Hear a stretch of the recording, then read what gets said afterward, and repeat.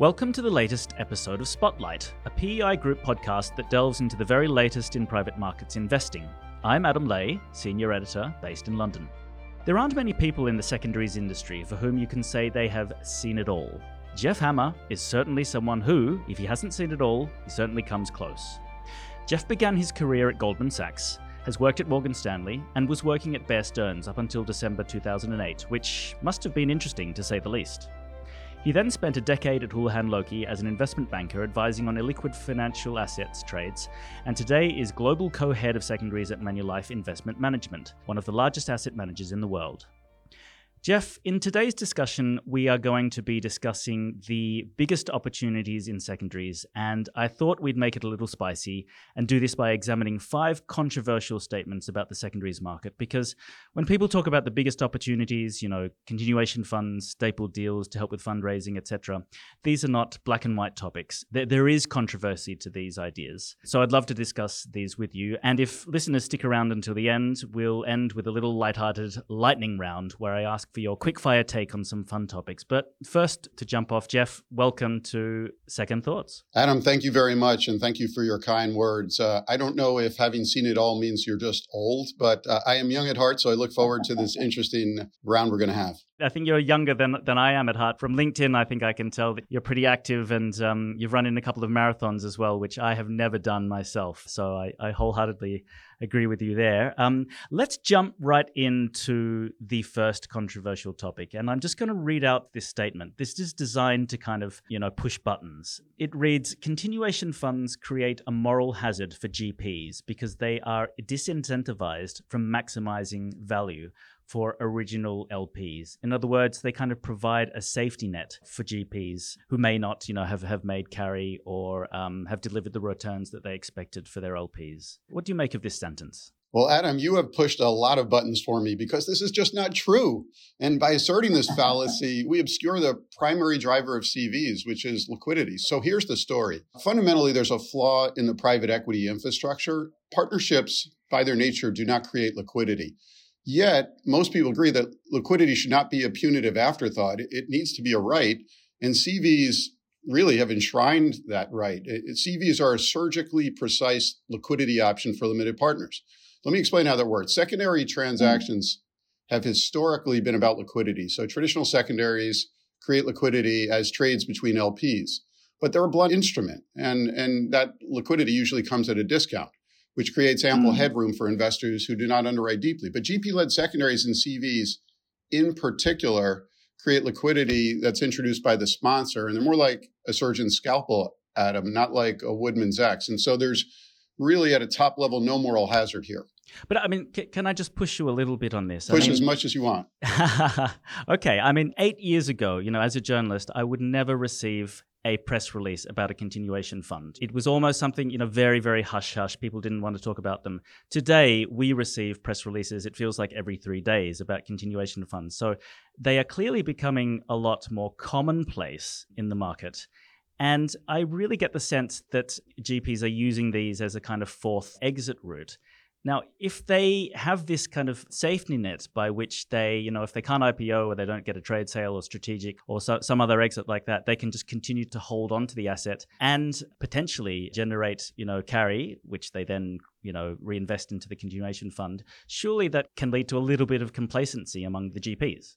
Well, Adam, you do bring a good point. Not all CVs are attempted for the best reasons, but let's keep our eye on the ball here. The long-term goal of general partners is to maximize value, and that value can come today or it can come tomorrow. LPs can take advantage of these transactions also, by the way, because they get to maximize value and create customized liquidity along. And when they go back into these transactions, they're investing alongside capable secondary investors.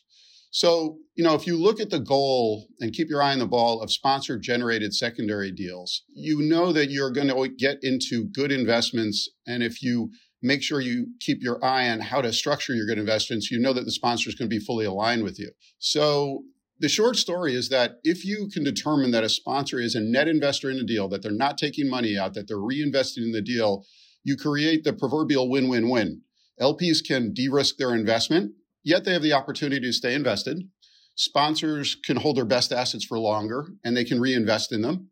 And secondary investors do what secondary investors do, which is provide liquidity and set up a good investment for their investors and for their capital. So not all sponsor-generated liquidity are done for the best reasons. But if you invest in the right ones, they can be phenomenally good investments.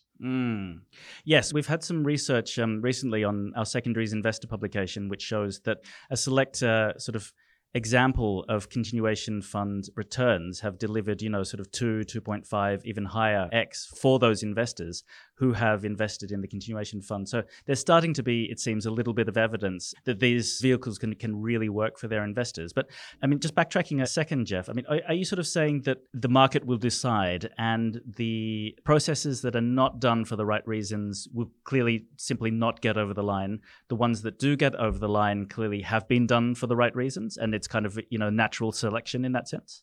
Well, there is natural selection. And of course, not everything goes for either at 0 or 100%. So there are some transactions that might get across the line, which could have been done for the wrong reasons. But the vast majority of transactions between a willing seller and a willing buyer are done because both are going in with full information and making a rational and economic decision.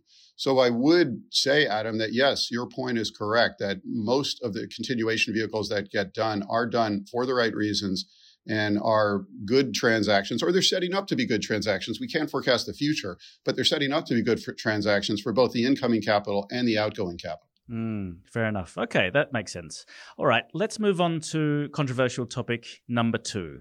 So this one reads, the continuation fund market takes direct and co-investment deal flow away from institutional investors, such as pension funds and sovereign wealth funds. So what this means is, GPs in the market typically sell assets, in secondary buyouts or just to strategic sellers. And in those exits, institutional investors can often get access to direct co-investment deal flow. The advent of the continuation fund market means that more of these assets are being held within the same sponsor, and institutional investors cannot get as much access to this co-investment deal flow as they previously would have. Adam, this is a complete misperception. GP-led deal flow has actually doubled the volume in the secondary market, so it hasn't eroded any volume in the secondary market. And other transaction volume has not been impacted whatsoever by CV deal flow. As with similar innovations in other worlds, when people, for example, created email, did it erase the fax machine? No, people still use the fax machine for a while, and perhaps that's not the best analogy because the fax machine is becoming an older technology. But the point of the matter is when innovation comes, it usually builds the pie. It doesn't simply cut into the pie. So CV deal flow has actually created an additional deal flow for institutional investors, and sponsors are creating action on companies and assets that would not be subject to transactions at the point in which they're occurring. So it's created an entirely new submarket, and we call it interim liquidity. And that's what these transactions are delivering. Interim liquidity, which never would have been attempted in the past were not for the CV market. And can we just dig in specifically, Jeff? I mean, you said that actually the advent of the CV, so the continuation vehicle market, has provided more opportunities for institutional investors. What do you specifically mean by that? Well, for example, in the past, a traditional secondary investment had been an investment into a partnership which had multiple positions. And there really had been no liquidity around one or two companies within a sponsor's portfolio. The sponsor's choice was to either sell the company in a process to another sponsor, or to a strategic, or to take it public, or to hold the company. And at this point, we are now seeing the advent of liquidity that's partial in nature at a point in which the sponsor doesn't want to realize full liquidity. So CVs are exactly what they are called, continuation vehicles, which means that the sponsor and the limited partner want some liquidity around particular assets at a point in time, but it's partial liquidity. So if certain investors want to stay in the asset for the full duration of the sponsor's hold, they get to do that.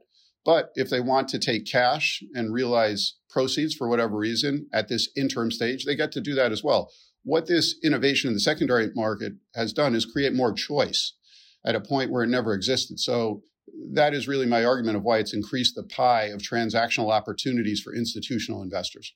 Okay, I see what you're saying there. So if you're an LP in a fund and the fund is subject to a continuation fund process, then you are given the optionality to the choice to potentially retain or increase even, or decrease your exposure to a particular asset or set of assets. And that's what you kind of mean by providing more opportunities for institutional investors. Okay, I think that makes sense. I guess, I mean, just to even play devil's advocate even more, if you're a sovereign wealth fund, for example, and typically you see a lot of deal flow, co-investment deal flow, or just direct deal flow, I guess, in the market, and suddenly a lot of these assets are being held in continuation vehicles, and you don't have the opportunity to buy a direct stake in that asset. For that particular LP, isn't the market sort of shrinking? Well, I wouldn't say it's shrinking, Adam, because there are a very large universe of transactable assets out there. And what sponsors are now doing is they're making assets in their portfolio which had previously not been transactable at a point of time transactable. The opportunity to invest in a particular company in a sponsor's portfolio as a co-investment will come about again when the sponsor creates full realization and sells it on perhaps to another sponsor who then marshals co-investment to go into that asset. So again, it's a question of a point in time. There is now opportunities to invest at different points in time. The analog might be the venture market, where you've seen companies grow up from very small companies to very large companies through A, B, C, D, and E rounds, with different sponsors coming and going at those rounds. If you take that framing and drop it now into the buyout market, you're beginning to see the same thing. Sponsors have identified companies that they want to hold for longer. And in doing that, at certain points, you need to create liquidity for some of your investors. So that same framing of different points in time, liquidity is coming about with more mature companies as the sponsor shepherds that company to an ultimate realization, if that makes sense. Okay, so you're saying it's not like that deal flow just completely dries up and disappears. It's just kind of perhaps at a later point in time that an institutional investor might get access to that particular asset. It just kind of extends the time frame in some cases, I suppose. Let's move to the third controversial topic, and this is slightly related to what we've just been talking about in terms of continuation funds, but it's a question about pricing. And the statement is that the biggest conflict in GP-led processes is the fact that the sponsor wants to maximize value for LPs, but not too much value, because it still wants to kind of leave enough room for that asset to grow post-transaction so that it can essentially exit that asset at a later date and still make a decent return. What do you make of this? Well, Adam, I'm beginning to sound like a broken record or a bit of a curmudgeon, but I would say this is also a myth. Sponsors frequently in transactions push values that we see as high onto the secondary market investors in these continuation processes. And at the end of the day, why? Sponsors view CVs as an exit, and an exit tracks into their track record. So they will be measured by a CV as an exit as they would by an exit to another sponsor or to a strategic investor. So frankly, they don't compromise on value.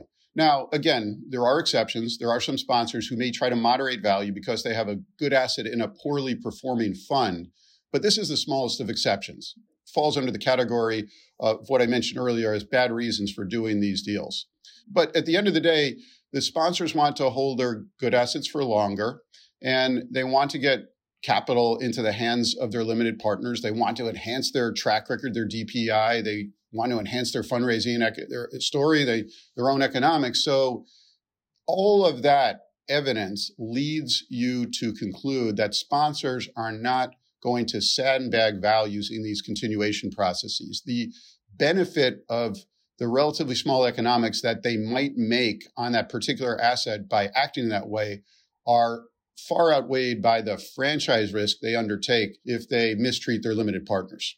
I mean, I get that. That makes sense. And obviously, franchise risk is something to be very wary of. I mean, at the end of the day, private equity is a people, business, and it's one run on reputation, and LP-GP dynamics are very, very, very, very important. But just to be a little bit more provocative, then, if the GP is really incentivized to maximize value for its LPs, why are we not seeing GP-led transactions and continuation fund transactions closing at significant premiums to net asset value? The average pricing seems to be in the single-digit kind of discount. Why aren't we seeing sort of 110, 120, 150% pricing as it relates to NAV in continuation fund deals? Well, Adam, that leads us to have a discussion as to what is net asset value. And, net asset value is determined by the sponsor based upon guidance from the accounting boards and based upon specific policies. So GPs influence value, but they don't control it.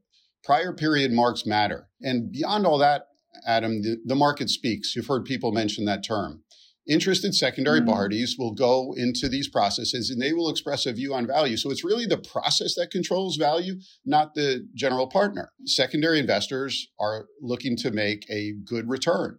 So they are going to be very restrained on so-called overpaying just so that they can get invested. You might see that restraint to be a little less in the world of strategic companies who are looking to add on companies to their platforms and to be able to realize synergies. Strategic investors, not financial investors. So by virtue of the fact that these processes are really focused on financial investors and not strategic investors, you are not going to see that outlier premium that you would normally see in a full-blown M&A process. But that's not because of sponsor manipulation of values, Adams. That's just because of the nature of the process. And again, getting back to what we discussed earlier, when you're creating interim liquidity, that's not the penultimate realization event that will get that reach value. And I think all parties realize it. And limited partners, they take a view on it, but if they want to stay in the asset because they feel they ultimately want that penultimate value, well, they can stay in the asset. And in the meantime, other limited partners can say, hey, I realized 2, 3, 4 times my cost on this particular asset. I'm happy with that return and I'm going away. It's an option for everybody and everybody gets to vote with their feet, so to speak. Okay, so there are specific dynamics and I guess nuances to GP-led secondaries trades that don't make, I guess, the answer to this question sort of so black and white. And we're bringing in the whole thorny issue of valuations, which has been a huge topic of debate, I guess, in private markets over the past sort of 18 months, I feel.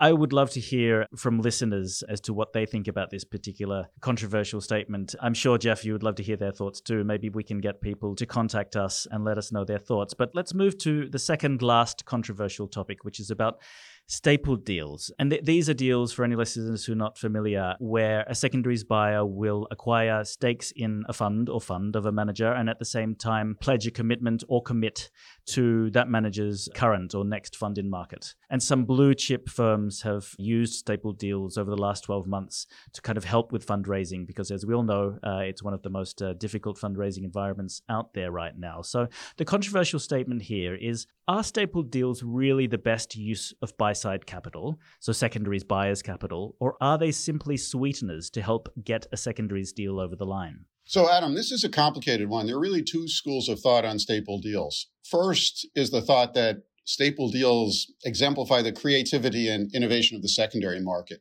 and that the prevailing rationale for stapled deals is that all opportunities can be underwritten. So primary, secondary, co-investment direct can be underwritten by specialists, and that all capital has a price or a cost or an assigned return. And in this world, using a staple is pretty clearly a manifestation of the solution orientation of the secondary market and is an appropriate tool for allowing a deal to get done. The alternative view is that specialization matters and that the best investors focused on each of these distinct domains, whether it's primary, secondary, co-investment, what have you, have specific skills that should be utilized. And the distinctive competence of a fund investor is this different from that of a co-investor or different from that of a secondary investor or even a GP-led secondary investor. Specialization matters. So if you believe this, then a generalist buy-side investor in the secondary market engaging in staple deals, could lead to some questions. And that, again, that's the alternative view. Yeah. I was just going to jump in and say, you're saying that it could lead to some questions, and that's the alternative view, because at the end of the day, the secondaries fund has said to its LPs, we are going out there and underwriting to a certain return, investing in secondaries, buying exposure on a second-hand basis. The LPs are not paying the fund to invest primary capital on a primary basis. Otherwise, they would be investing in a different strategy, a primary fund of funds or a different manager or something like that. And therefore, the argument there is that if you're a non-specialist investor, then, it's valid, I guess, to raise questions about, are you using your LP's capital to the best ability? Yes. And what I would say is secondary investors create a lot of headroom for themselves in the form of a discount or a lower return expectation to compensate for perhaps their less polished skills of investing in a de novo fund. And effectively, those assumptions get baked into models. And so this is often what you find in staple transactions, lots of headroom created for achieving return. So Adam, my view is that staples are indeed sweeteners to get a deal done, but they are important to the secondary market solution-oriented ecosystem. And they'll always be a part of the secondary landscape, and demand for them will ebb and flow with market dynamics. Interesting. So you're sort of saying, you're agreeing with the statement, but you're saying that it's not necessarily a negative thing. No, it's not a negative thing because, again, secondary capital is flexible, pliable, solution orientation capital. That's what's created the multiple innovations of the secondary market, and it's allowed liquidity to come about. We're in a time right now when M&A volume is down, when realizations, I think in your publication, you noticed in the third quarter, they were the lowest ebb in 10 years. IPO volume continues to be down. Where do people go for liquidity these days? They go to the secondary market. But when you show up to the secondary market, it's not necessarily just a single transaction. You're saying, hey, I have this situation. I have these assets. I'm looking to do this. I'm looking to do that. And so you need in your secondary market toolkit as an investor these various tools, such as stapling, to be able to get deals done and create the liquidity that people want. Absolutely fascinating, Jeff. I think this is the first of all the questions we've got to where you don't disagree, I guess, with the premise. But I like your take on it in terms of, saying that it's actually a necessary part of the market. Well, I didn't say they were simply sweeteners, Adam, because I think you had mentioned they were simply sweeteners. They are sweeteners, but in important instances can be sweeteners. Very, very interesting. Okay, let's see where we land on the last question. Okay, so this is a huge one, actually. So this is the biggest barrier to the growth of the secondaries market isn't the lack of capital, so the lack of money to invest in secondaries deals. It's actually a lack of human resources and people with secondaries expertise. What do you make of this? Adam, I'm sorry to be objectionable again, but this is a complete fallacy. And feel free to challenge me on that. Capital is still the primary constraint. I would say that skill sets are available for executing in the secondary market, but they are misaligned currently. And part of the reason they're misaligned is because there's not enough capital to support the secondary investment ecosystem that needs to come about and would come about were there enough capital. Let me pause there and see if you want to challenge me on that. Okay, so firstly, it's not that you're saying that a lack of people isn't a big issue. You're saying that the biggest issue isn't that. It is actually the fact that we don't have enough capital to invest in the opportunities out there and grow the secondaries market. That is absolutely correct. We lack capital for the secondaries market in general and for the GP market in particular. If you look at some of the metrics, and I don't have them on the tip of my tongue, but in the buyout market, it's generally looked at, so there's about 3 to 5 years of dry powder, depending upon the cycle. In the secondary market, in totality, for both traditional LP and GP led, we have oscillated between 1 and 2 years of dry powder. And I think we're actually at a low ebb right now where there's perhaps 1 or less than a year of dry powder available to invest in secondary transactions. In particular, in the GP-led market, we are seeing at Manulife 4 to 5 deals a week.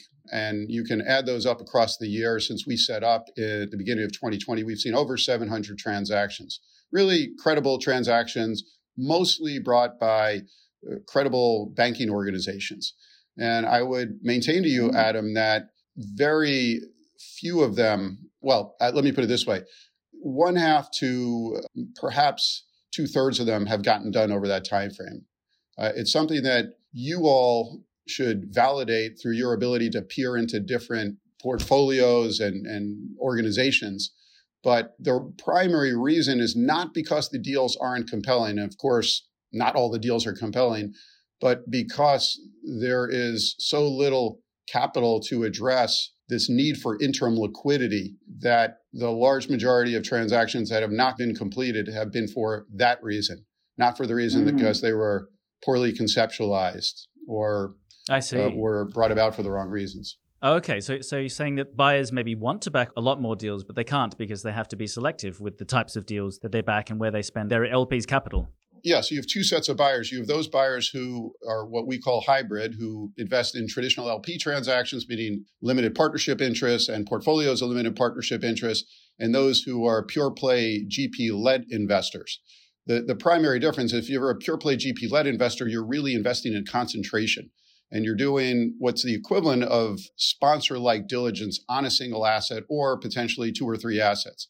You're embracing concentration. And that skill set draws often from an M&A background. It draws from a direct sponsor background. And as part of the evidence that skills can be brought into the market, you're seeing some direct sponsors with 2 feet forward into the GP continuation world and drawing upon their direct investors to make this investment. So were there to be more capital in that part of the market, there is a ready pool of capable investors to draw upon.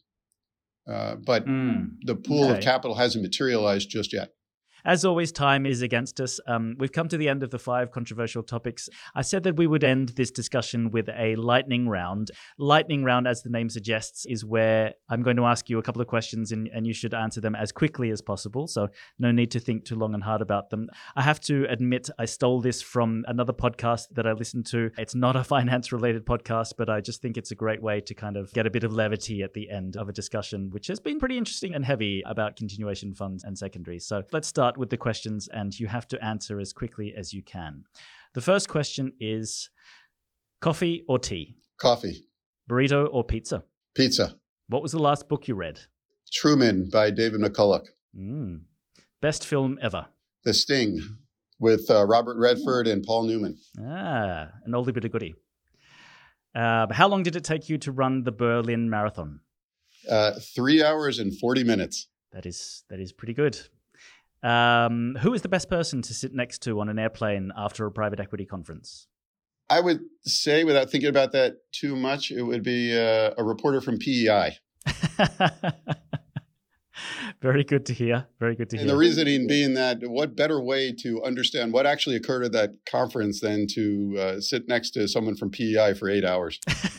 For 8 hours, wow. I mean, that would be a long time for the journalist as well. But I wonder if that leads into to the next question, which is who's the worst person to sit next to on a plane after a private equity conference? Oh, that's easy. A reporter from PEI. That would be a painfully long 8 hours, Adam. It would be very, very much so. But Jeff, if it was you that I was sitting next to on a plane for 8 hours, I think we'd have a lot of fun. I think that would be a great way to spend 8 hours. So I love your answer. Okay, last question. Finish this sentence.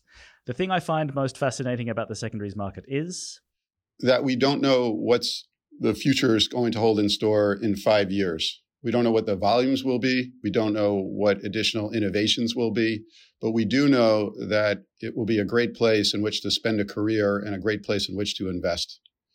I apologize, Adam. I speak in paragraphs, so therefore telling me to complete a sentence invites me to complete a paragraph.